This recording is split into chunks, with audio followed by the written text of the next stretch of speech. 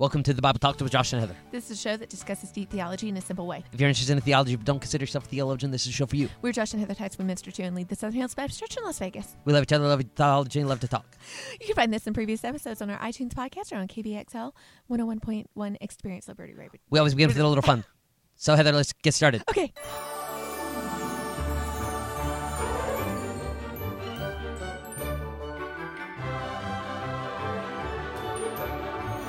We got you. Y'all thought your podcast was messed up. Well, see, here's the thing. We're just fast talkers. We're very fast talkers, and we have to. We're running late. We're building our speed.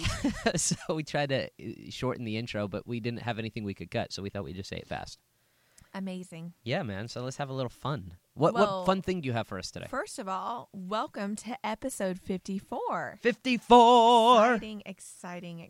Yeah, episode number 54 is going to be good because today we're talking about metaphors for the church, the body, the building, the bride, and that'll be an interesting conversation. Oh, and guess this, Heather, check this out. We have a recent review on our podcast. No, we don't. Yeah, we got all these 5-star ratings, 59 5-star ratings, which is amazing. That means a billion people listen and only 59. Yeah, 5-star reviews. But here's the review that somebody gave us. This is fantastic. Listen to this. I can't wait. This review says, fun and educational. This is by Snippyneme, S-N-P-Y-N-M-E,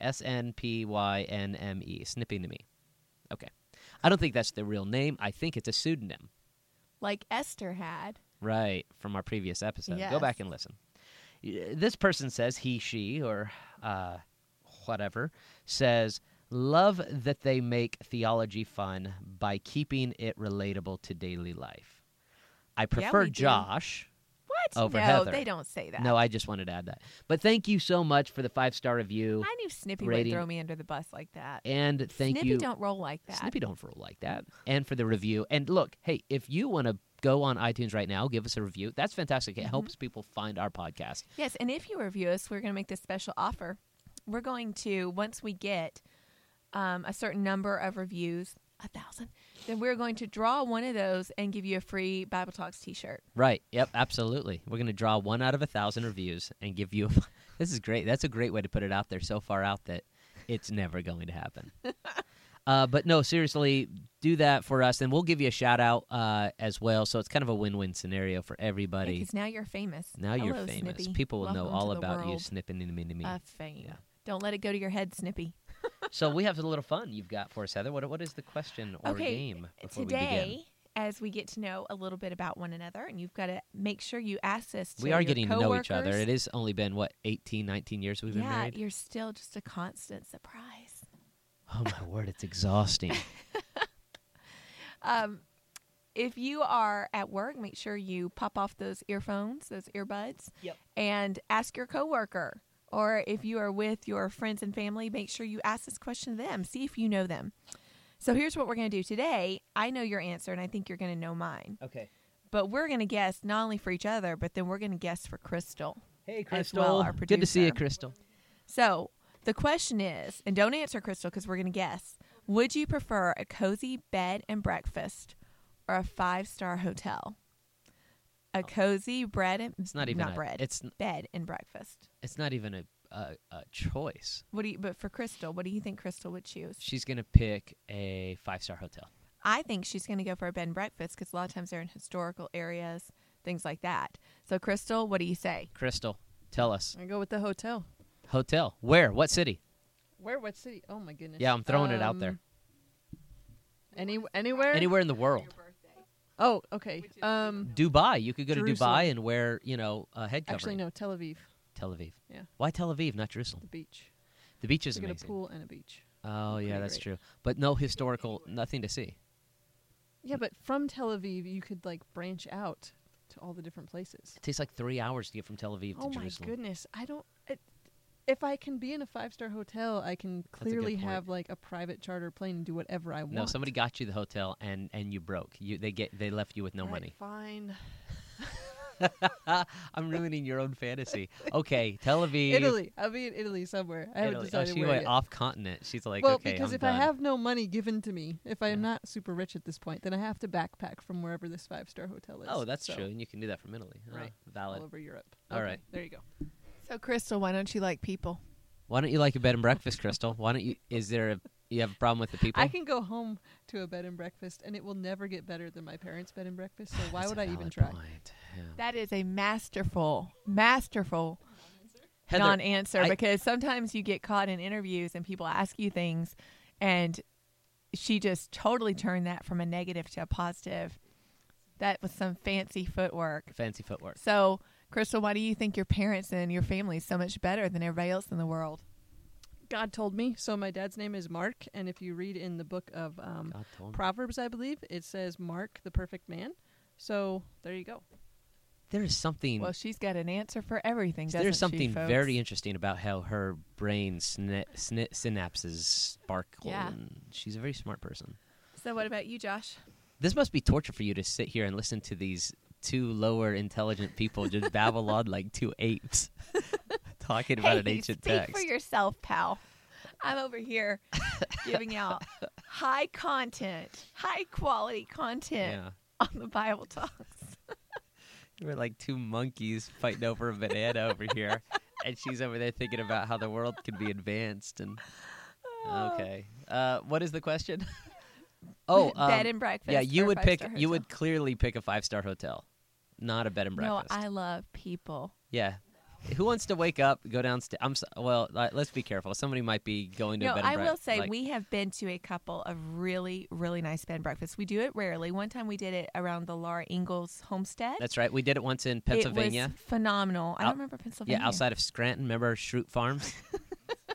Schrute Farms. Remember it was really weird. We stayed in this one room that was like I don't know, like irrigation themed or something. It was No, weird. I want to give So a weird. real recommendation. The best bed and breakfast I've ever stayed in. I've stayed in a few. Yeah. The best one by far was the one near Laura Ingalls. What was it? Desmet? Yeah. Desmet? How do you Des- say that? But they had a historical house. It was a very sweet couple. It was immaculately clean. So we also have to be careful with animals because my daughter and Josh both have allergies. So that's another thing. But this place, totally Such clean, a nerd. in the center of town. And they had it not only giving us the historical feel that we were trying to help our kids understand, Yeah. but that morning, the best breakfast. Yeah, The guy was the cook, the Yeah, man, and he yeah. made these chocolate waffles with strawberry and whipped cream. And I haven't been able to replicate them to the way he did. It was Yeah. so good. And then they did the Pancake Man. They had the book open for the kids to read about the Ingalls family having the Pancake Man. It was just beautiful. So there is a charm and a beauty in a bed and breakfast if There's you find nothing it. more charming and beautiful than a 5-star hotel, though. Downtown in a city. Sometimes I will say Amazing. I would ultimately, yes, I would choose the 5-star hotel over the bed and breakfast. But there have been times that I've been staying in a hotel that I was disappointed. Like everybody was cold and harsh. The parking fee was like, it makes me angry when they charge me a parking fee. You know, when I'm staying in their hotel, come on. No, that's part yeah, of it's it. true. We've been at I've like, stayed you in have some to hotels park I would your have rather car been back at the bed and $49 to breakfast. park your car. I thought, man, what in the world is this all about? Yeah. Anyway, so Well, and you, of course, would choose the hotel I'd choose the hotel. because you like fancy stuff. I'm a fancy boy. I'm pretty sure that's not the first time I've said that on this podcast, but I'm a fancy boy. See, and the other thing with the 5-star hotels, I think I always feel like I don't belong. Right. I'm like, I'm not really supposed to be here. And then I get scared that everything's going to cost me. So even Oh, some it of all the is free gonna cost you. amenities, I'm like, I can't enjoy it. I'm like, I'm not going to pay extra to go and use their tennis court or to do this or that. And so I feel like it's just all these things in front of me that I can't do. Yeah. Or I could do somewhere else for half the price. It's So it bothers It's called me. imposter syndrome. And there's this sense that I'm an imposter, I'm not supposed to be here. And that's really a feeling that not only do people sometimes get within a hotel setting, but sometimes people feel that way when they first enter into a church. This idea that I don't really belong. And that is absolutely not the case. Today we're going to talk about metaphors for the church and how if you've been brought in by Christ, you belong there. We did it! That's good. We just That's did a real good segue. 54 stuff. episodes in, we accomplished our very first segue. We're And like professionals now. One of these We days, should open a bed and breakfast. we should celebrate by opening up a bed and breakfast. One of these days, we'll even do it without acknowledging it. Never. So let's talk about that. We're talking about metaphors for the church and the Bible. Why so many metaphors? The reason you give a metaphor is to explain clearly and simply a difficult concept to understand. And the church itself is a difficult concept to understand. The global church, people that have lived throughout history up to this point who have all received Christ. We talked about that a few episodes ago. It's hard to understand that like ethereal concept. It's not very tangible. The idea that you get saved and you're part of this group, this family of God, and now that you're supposed to join this local assembly of believers from all these various backgrounds, it really is a difficult concept. And so the Bible gives 3 very beautiful metaphors that help us more clearly understand our relationship to other believers in Jesus Christ. These are the metaphors. Now, when you talk about the church, Yeah. you're talking about all those who are saved. What we would call the universal church. You're not talking about the local body, are you? Well, a little of both. We're going to talk about that. But primarily, yeah, we're talking about... Because it seems like there's a metaphor, at least one that I'm thinking of, that's missing. I'm wondering why. Oh, well, we're going to get to that. But yeah, in a real way, when you say universal church, that's the historical term. Most people historically have referred to all those who have ever been saved, ever will be saved under the name of Jesus Christ all throughout the world as the universal church, or what I like to prefer calling it the global church. Oh, I thought you were going to say the Church of God. Yeah, no, the Church of God, that's a denomination. It's also God's church, so that could be argued. All right. Yeah, true. So the first metaphor is the body of Christ. And you can read this about this in 1 Corinthians 12, verses 12 through 31. Why is this metaphor used, Josh? What's so important about the picture of the body? All right, the body of Christ is this idea that the body itself is very diverse in its creation, right? Look at your body. You've got fingers, and those fingers only do what fingers do. You have toes, you have ankles, you have kneecaps, you have earlobes. You've got that little thing that hangs from the top of your mouth. Your uvula. The uvula. All God's children got a uvula. All God's I'm just children. kidding. It's all God's creation, but Barney Fife on Andy Griffith says all God's children got a uvula. All God's children got a uvula. And so there's a great philosopher. There's a specific Fern. purpose for every single one of these parts of the body. And so the Apostle Paul, whenever he writes the Corinthian church, is trying to explain to them, look at all these different functions that you have. And now what's interesting is he is explaining this on a global setting, yes, but he's definitely referring to a local church. And this church in Corinth was going through all sorts of terrible stuff. The members were fighting with each other. They had sexual immorality going on. Whenever they celebrated the Lord's Supper, communion, they really messed it up theologically. They had members suing each other. So the church was in a mess. It really was really a bad place.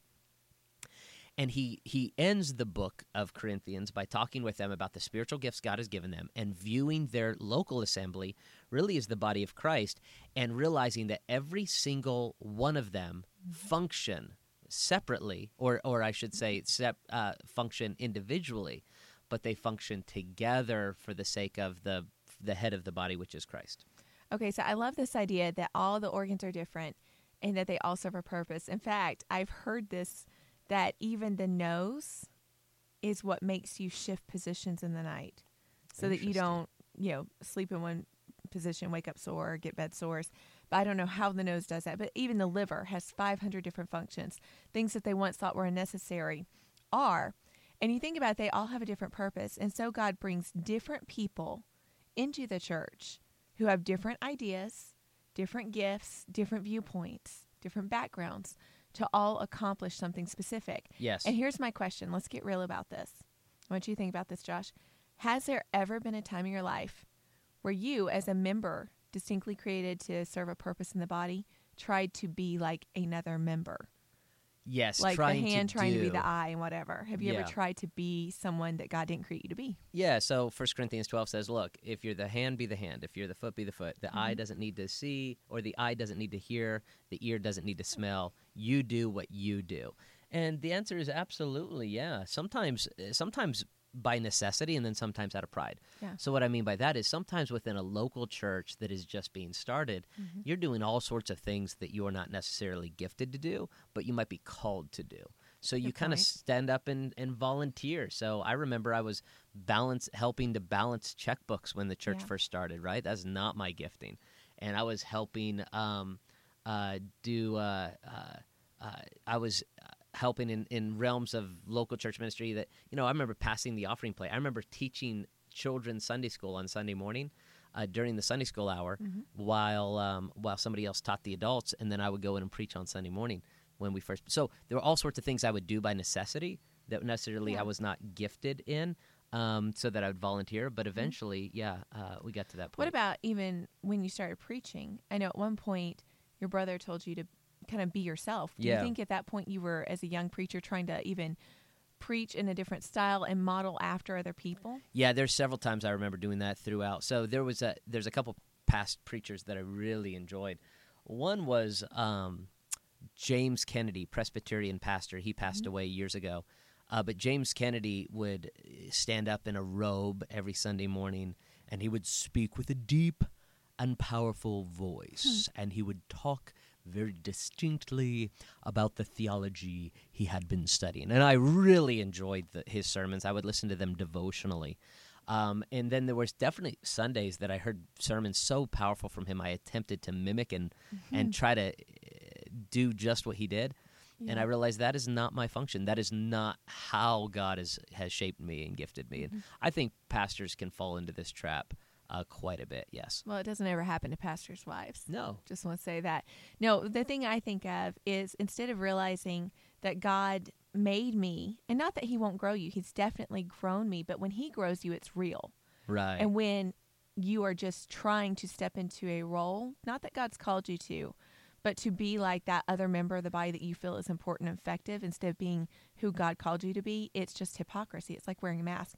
And I can remember at times trying to be that social butterfly, more extroverted. Yes. And I think it came off awkward because it wasn't genuine. Yeah. I mean, I think sometimes even the right heart in trying to do it. I was trying to be, what I thought I should be as a pastor's wife. But then when I understood that God has made me and called me to this local body as who I am, and he's going to grow confidence in me, in who he is, then I'll have more of that extroversion as needed.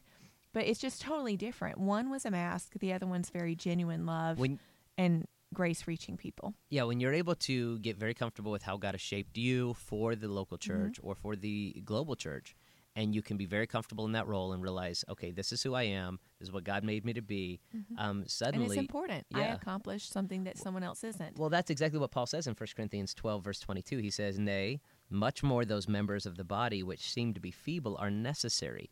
So he says much more. That is, you might think of yourself, oh boy, well, I wish I was bringing to the table what that person could bring to the table. And the answer is no. Much more. You're very, extremely valuable, even though you may seem useless or feeble is the word that King James translates it as. He says it's absolutely necessary for the body. Now I have another question for you and our listeners, a follow-up one.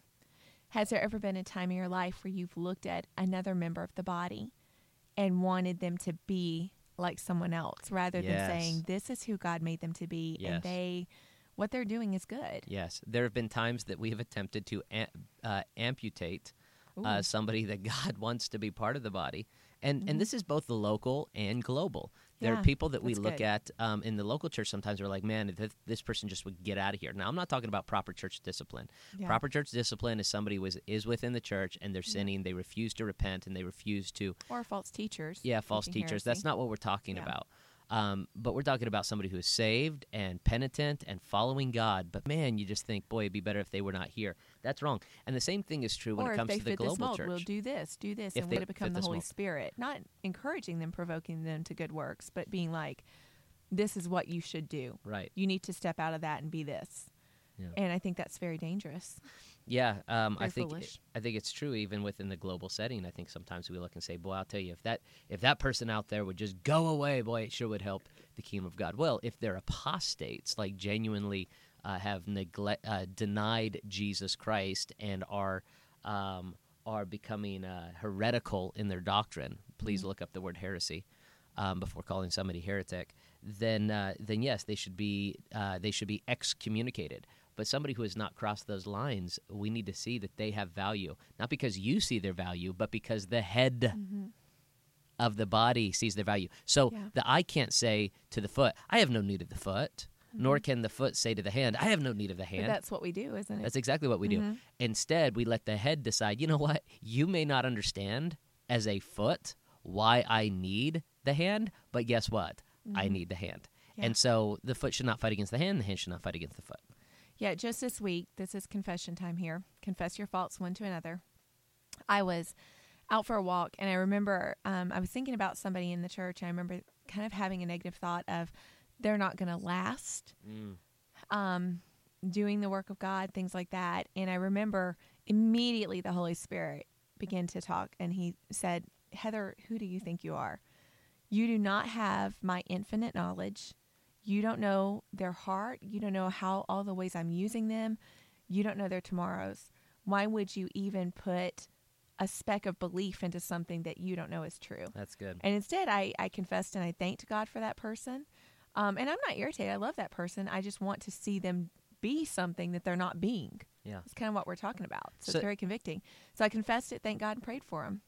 But it's so easy to do that, I think. So you're now leaning into the concept of unity, the body, which is the metaphor. The church is like a body, and the body is not only extremely has extreme diversity, it also is to work in unity with one another. So just like your body has different members, they all work together, and the only way each and every one of the members of your body can function together is if it has a good relationship with the head.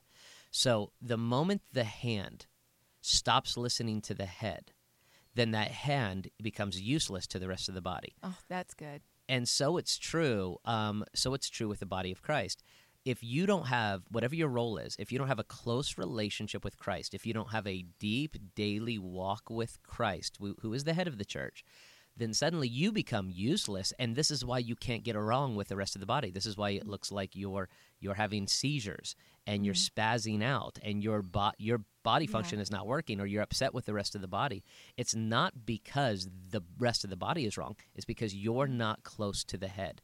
There has been a disconnection between the thought process of the head, that is Christ, and your membership. And if every part of the body was walking with Christ, that is having a close relationship with the head of the body, suddenly the entire body would work together in unity. Oh, that's powerful. Yeah. That's really good. And here's a shout out to those in full-time ministry, those who are in lay ministry. If you are part of a growing church, let me give you a heads up about this whole body and unity thing, because different ministries, different ministers and people within the body are going to be reaching different people. As your church grows, one of the significant changes that happens is you won't all be doing everything together. Yeah.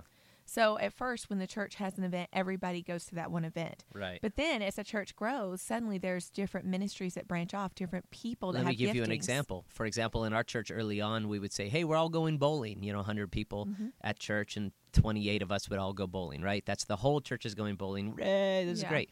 Now there's over 1,000 people that come every Sunday. Our church has grown exponentially, and now we have a men's group meeting, and there might be 50 men out of a group of 1,800 people who come on a monthly basis. And why doesn't 1,800 people show up? Well, the reason is because everybody's got different functions, and not every staff member could be there, or that's true for women's ministry. Yeah, just because a lady doesn't come to an event doesn't mean they're not connected to the body. and it doesn't mean that they don't love God. They're being ministered to by another part of the body. Maybe it's the family ministry that they've gotten connected with. Maybe they're involved so much with their small group. It could be many different things. And so instead of being competitive, realizing, praise God, we're reaching who we're reaching. This group is reaching them. We're catching as many as we can for the cause and sake of Jesus Christ.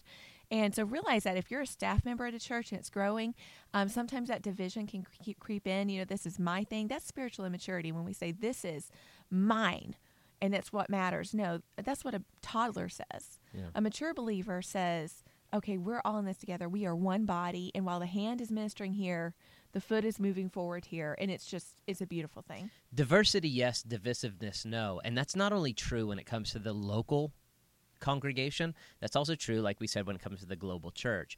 And one of the things I think that we really struggle with as Christians is seeing the value of the diversity within the global body of Christ. And what I mean by that is sometimes we think, boy, I wish all of these other people that claim to be Christian were just gone. And we don't understand that God may be utilizing them in a specific way. Yeah. That God could never use you because they have a different function, different form, and God is using them to bring others to Christ. So instead of Yeah, wishing that's ill so good. upon the rest of the body of Christ, instead thank Christ for the diversity in the body and attempt to work in unity with the rest of the body whenever possible.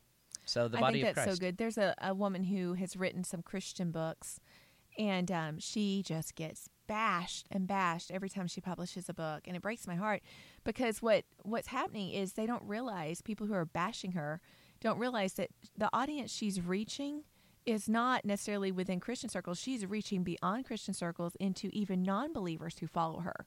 Right. And so she may phrase something. I haven't read anything that's heresy in her book. Right. She's phrasing something, though, that is a great way to speak to a non-believer to start drawing them in. Yeah. And so I think that's key, realizing, okay, I may not always understand what's being done. And obviously there's a clear line in false doctrine and things.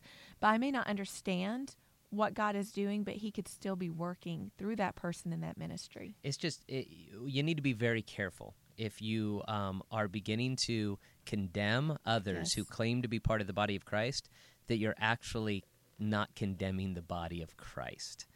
You better be very certain. Yes. And so we don't know where that line is for you, but for us over the years, we've become more concerned that whatever we're doing, we're not necessarily ripping into or condemning or going after other members of the body of Christ, because Yeah, in doing his so, work. Are we we're condemning we're his not work? we're not just condemning his work. Image. We're condemning him. That's his point. This is my body. So what you're doing in essence is you're self-mutilating. Oh, And what wow. a terrible image it would be. So you say, boy, I don't want to do that. Well, then be careful and be very, very strategic in that. So the That's a body of good Christ word. in diversity and unity. Let's talk about the other second metaphor. The building of Christ. Okay, now that's an interesting one. Why do we call it the building of Christ? Because there's three aspects that the apostles speak to when it comes to this metaphor that's really beautiful. The church is the building of Christ. It has a cornerstone, it has a foundation, and it has a builder. Yeah. This is a really cool symbolism for the church. So the cornerstone, you're probably already thinking of some of these scriptures. Psalm 118:22 talks about the stone which builders rejected has become the headstone of the corner. And then in 1 Peter 2, it says, wherefore also it is contained in the scriptures, behold, I lay in Zion a chief cornerstone, elect or chosen, precious, and he that believeth on him shall not be confounded. Unto you therefore which believe he is precious, but unto them which be disobedient, the stone which the builders disallowed, the same is made the head of the corner. So obviously these verses are talking about Jesus Christ, who was despised and rejected of men. Okay, so not only is Jesus Christ the cornerstone, but we also see that we see now the metaphor of Jesus in this building. He is also the builder. In Matthew chapter 16, verse 18, it says, I, Jesus Christ, will build my church. Ephesians chapter 2 says, and they are built upon the foundations of the apostles and the prophets. So it's not just that Jesus is the cornerstone of the church. He is the builder of the church. And then lastly, he's the foundation of the church. 1 Corinthians 3, for other foundation can no man lay than is laid, which is Jesus Christ. So you say, well, wait a second. I thought Jesus was the foundation. He is. I thought he was the cornerstone. He is. I thought he was the builder. He is. That's the thing about this metaphor that you need to understand. We are the body, and he is the builder, the cornerstone, the foundation, the building of Christ. So he is. It is his He's building, everything. and he's building his building. So if we are founding our belief on anything but Christ, expecting anyone else to change us, a preacher or ourselves, that we can do the work that God has called us to, then we're going to have a very, very shabby structure. Now, before we move on to the final metaphor, I want to address one thing. When people say Jesus said, "I will build my church," and the gates of hell will not prevail against it. A lot of times I've heard us. Now, first of all, I'm not to come at you. Don't want to go back. Come on what at we me, said bro. a moment ago. Well, sometimes we get this idea, and it said Jesus says he'll build his church, which means just sit back and read the newspaper, and the church will be fine. But we forget that one metaphor touches the other. Yes, Jesus is the builder of the building, but in the first metaphor, we saw that we are the body of Christ. So who is building the church? The answer is the body. Jesus is. Who is the body of Christ? We are. So I think a lot of times we can we can give ourselves an excuse of why the church of God is not moving forward, because it's like, well, when Jesus wants to build it, he will. And I can imagine the Lord is in heaven saying, "You're my body. Build it. Like, move it forward." Now, the reason why I think pastors say that to one another is they say, well, Jesus will build his church when it's his time. He'll build it, is because a lot of times we feel under immense pressure that we put on ourselves, and we stress out about the fact the church is not being built in our own timetable and in our own way. And so we swing the pendulum so far to the other side that says, well, Jesus will build his church. We don't have to worry about it. The answer is no. God will allow his church to be built in his timing, yes. But in what method does he use to build his church? He said he would build it. Who is he? The body of Christ. The body of Christ is to build the body of Christ. And so that speaks to evangelism. That speaks to our opportunity and our responsibility to reach out into this world, preach the gospel to every creature, and watch the church of Christ be built. So we see these metaphors in the Bible. That's all explaining what the church is. It is a body. It is a building. And then lastly, we see it is a bride. It is a bride, yeah, and this is found several places throughout the Scripture. It's found in Ephesians 5, in John 14, and even in the book of Revelation, chapter 19. It's one of the most beautiful pictures of the church being the bride. Even the story behind Song of Solomon can illustrate this symbol. Yeah, we think that's the first concept of the bride of God. Is Song of Solomon is clearly a love story between a woman and a man. We know that. But there's a deeper meaning that so many theologians have pointed to over the years, and that is Israel being the bride of God. And that's not just found in Song of Solomon. Many of the prophets speak to this concept of Israel and the unique love relationship between Israel and their God. And that symbolism or that metaphor is brought into the New Testament when specifically John the Apostle speaks of this, and is also spoken of course, by the Apostle Paul. But really, this is Johannine theology. This is John's theology more than anything. And John really wants us to understand the way Christ views us is the same way that a man views his bride, in love, in purity, in the ability to reach out and sacrifice for it. And this is an important aspect. So what are the practical ramifications? Well, the idea there too, in those days, the bride would wait for him to return. He would go and make a place for them to live. Yes. And then he would come back. She didn't know when he would be coming back, and she would be waiting with anticipation. And that shows exactly what we should be doing, that we should be waiting. I've heard people talk about that, and I think it's not something that you can manufacture on your own. We're told to pray, come back quickly, Lord Jesus, return fast, to have that heart. But I think that heart is something that really can only be produced out of the more you know him. Yeah. That there are just so many days where you're just, Lord, just come back today. I want to be with you. I want to, rejoice with you and the saints. It's just, I'm ready, Lord. I want to throw my arms around your neck and just give you a hug. I'm a physical being. I yearn for that. So I think that's something that it's a heart that's cultivated, that's produced out of knowledge of who he is. So I don't know that that's something that can be manufactured otherwise. Do you think it can? No, I love that idea. I also love the idea that as a bride, we're remaining pure for him. There's a sense of spiritual fidelity that's happening. That the reason I don't want to allow false doctrine into my life, the reason I don't want to allow false doctrine into our church, the reason I don't want to allow sin and corruption into our home and into our minds and into our lives is because we're the bride of Christ, and I want to stay pure to worship him and him alone, not materialism or worship of men or whatever else it might be. That the bride of Christ is to remain pure for the bridegroom. Yeah, that's a beautiful picture. We see that the Lord has gone to prepare a place for us, and he'll return. We should be looking for that. I think just the treasure, too, the idea of being treasured and protected by the groom, that's a beautiful picture as well. Now, the metaphor that I'm missing in here is the family of God. Family of God. Why is that not listed? Because it doesn't begin with a B. The brothers and sisters of God. The brotherhood.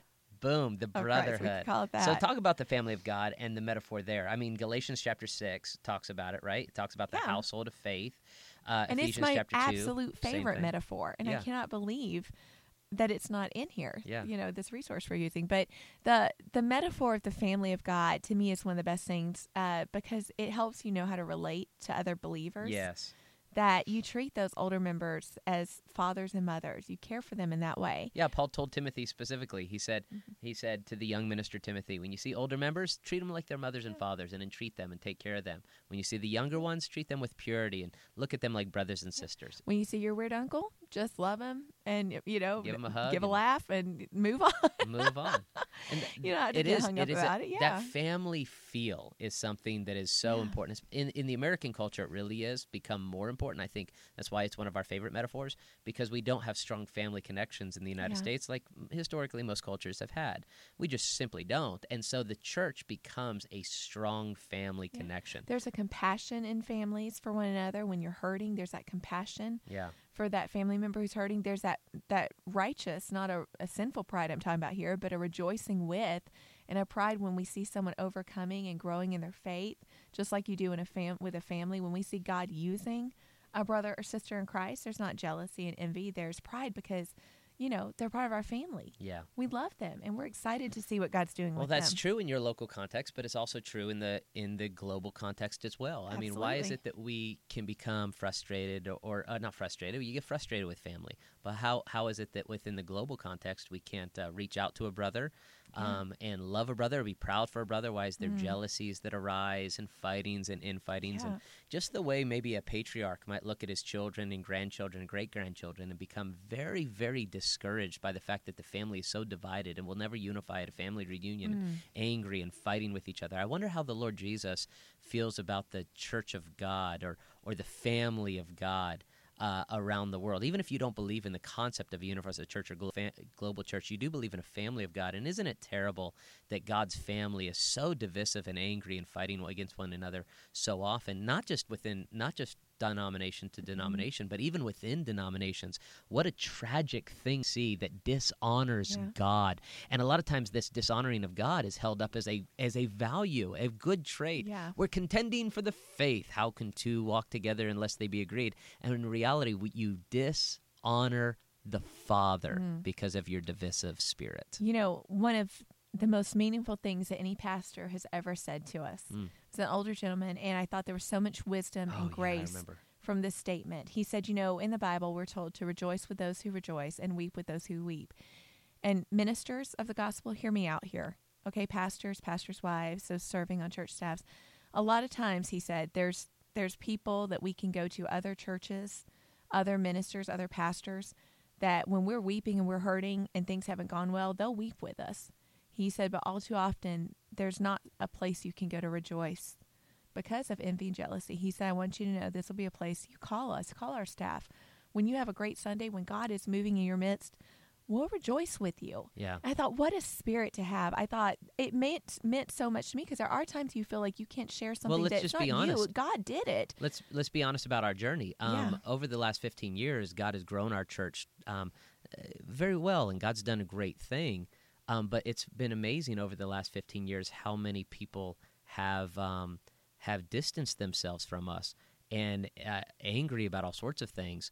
And you wonder what happened there. And we're talking about other ministers and ministries. And here's a man, he's a Southern Baptist, pastors the largest Southern Baptist church in Las Vegas or in Nevada.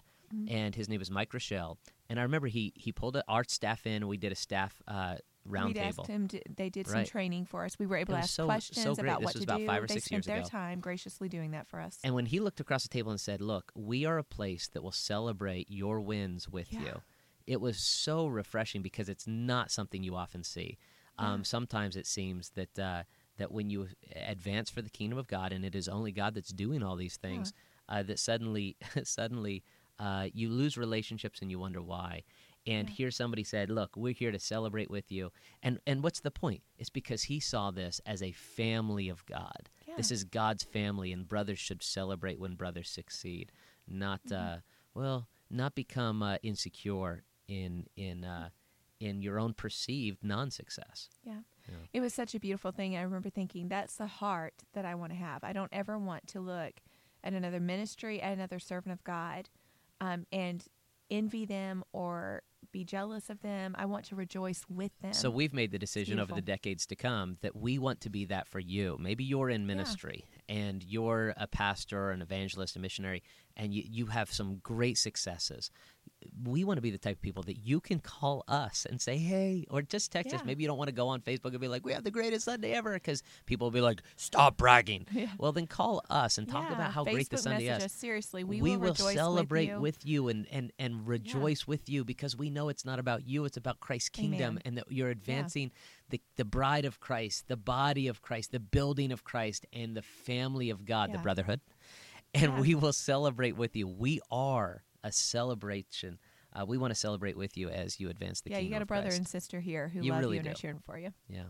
Well, hey, that is episode number 54. Metaphors be with you. And we hope you enjoyed this lesson. Heather, is there something they can do for us Absolutely. today? What can they do? What you can do is make sure that you subscribe to this podcast, because you're not going to want to miss a single episode. Yeah, it's really easy to subscribe on your favorite podcast platform, and subscribe there, or go to iTunes and subscribe there as well. If you're listening on 101.1 Experience Liberty Radio, fantastic. We encourage you to subscribe as well. And the reason you can subscribe is because is you don't want to miss any of the episodes. Or even better, call in to the station manager, Crystal Heath, and let her know that you need more Bible Talks in your life. Bible Talks. 24 hours a day, 7 days a week. Well, thank you so much for listening to this episode. Yes. If you'd like to connect with us further, be sure to like our Facebook page, The Bible Talks with Josh and Heather, where we can interact with you by taking requests for upcoming episodes and answer your questions. We'd love to hear from you. Hey, what's our next episode? Episode 55. I avoided that in my statements because I'm not sure. We've got to talk about that. Mystery episode. So, okay, we're going to get to it. It's a mystery. We absolutely know what we're talking about next. I just wanted to be coy with our audience. And you may not always want to listen to us, but you need to remember, when the Bible talks, you better listen. Hey, we want to invite you to something very exciting. Yeah, if you love the Bible Talks, then you're going to love the opportunity to take a trip with us to Israel. Come to the Holy Land with Josh and Heather. We're going to be going November 3rd through the 13th. In 2019. All you have to do to sign up is call the church offices at 702-388-7422 and speak with Melanie Graves. Yeah, we really want to encourage you to come with us. It is so much fun seeing the land of the Bible. And it's an incredible price. For only $3,800 per seat, pays for your flight, your hotel room fees, and every aspect, all-inclusive, food and everything. We're going to have a fantastic time. Now, we've been several times, and we cannot wait to go back, and looking forward to seeing you join us in the great land of Israel.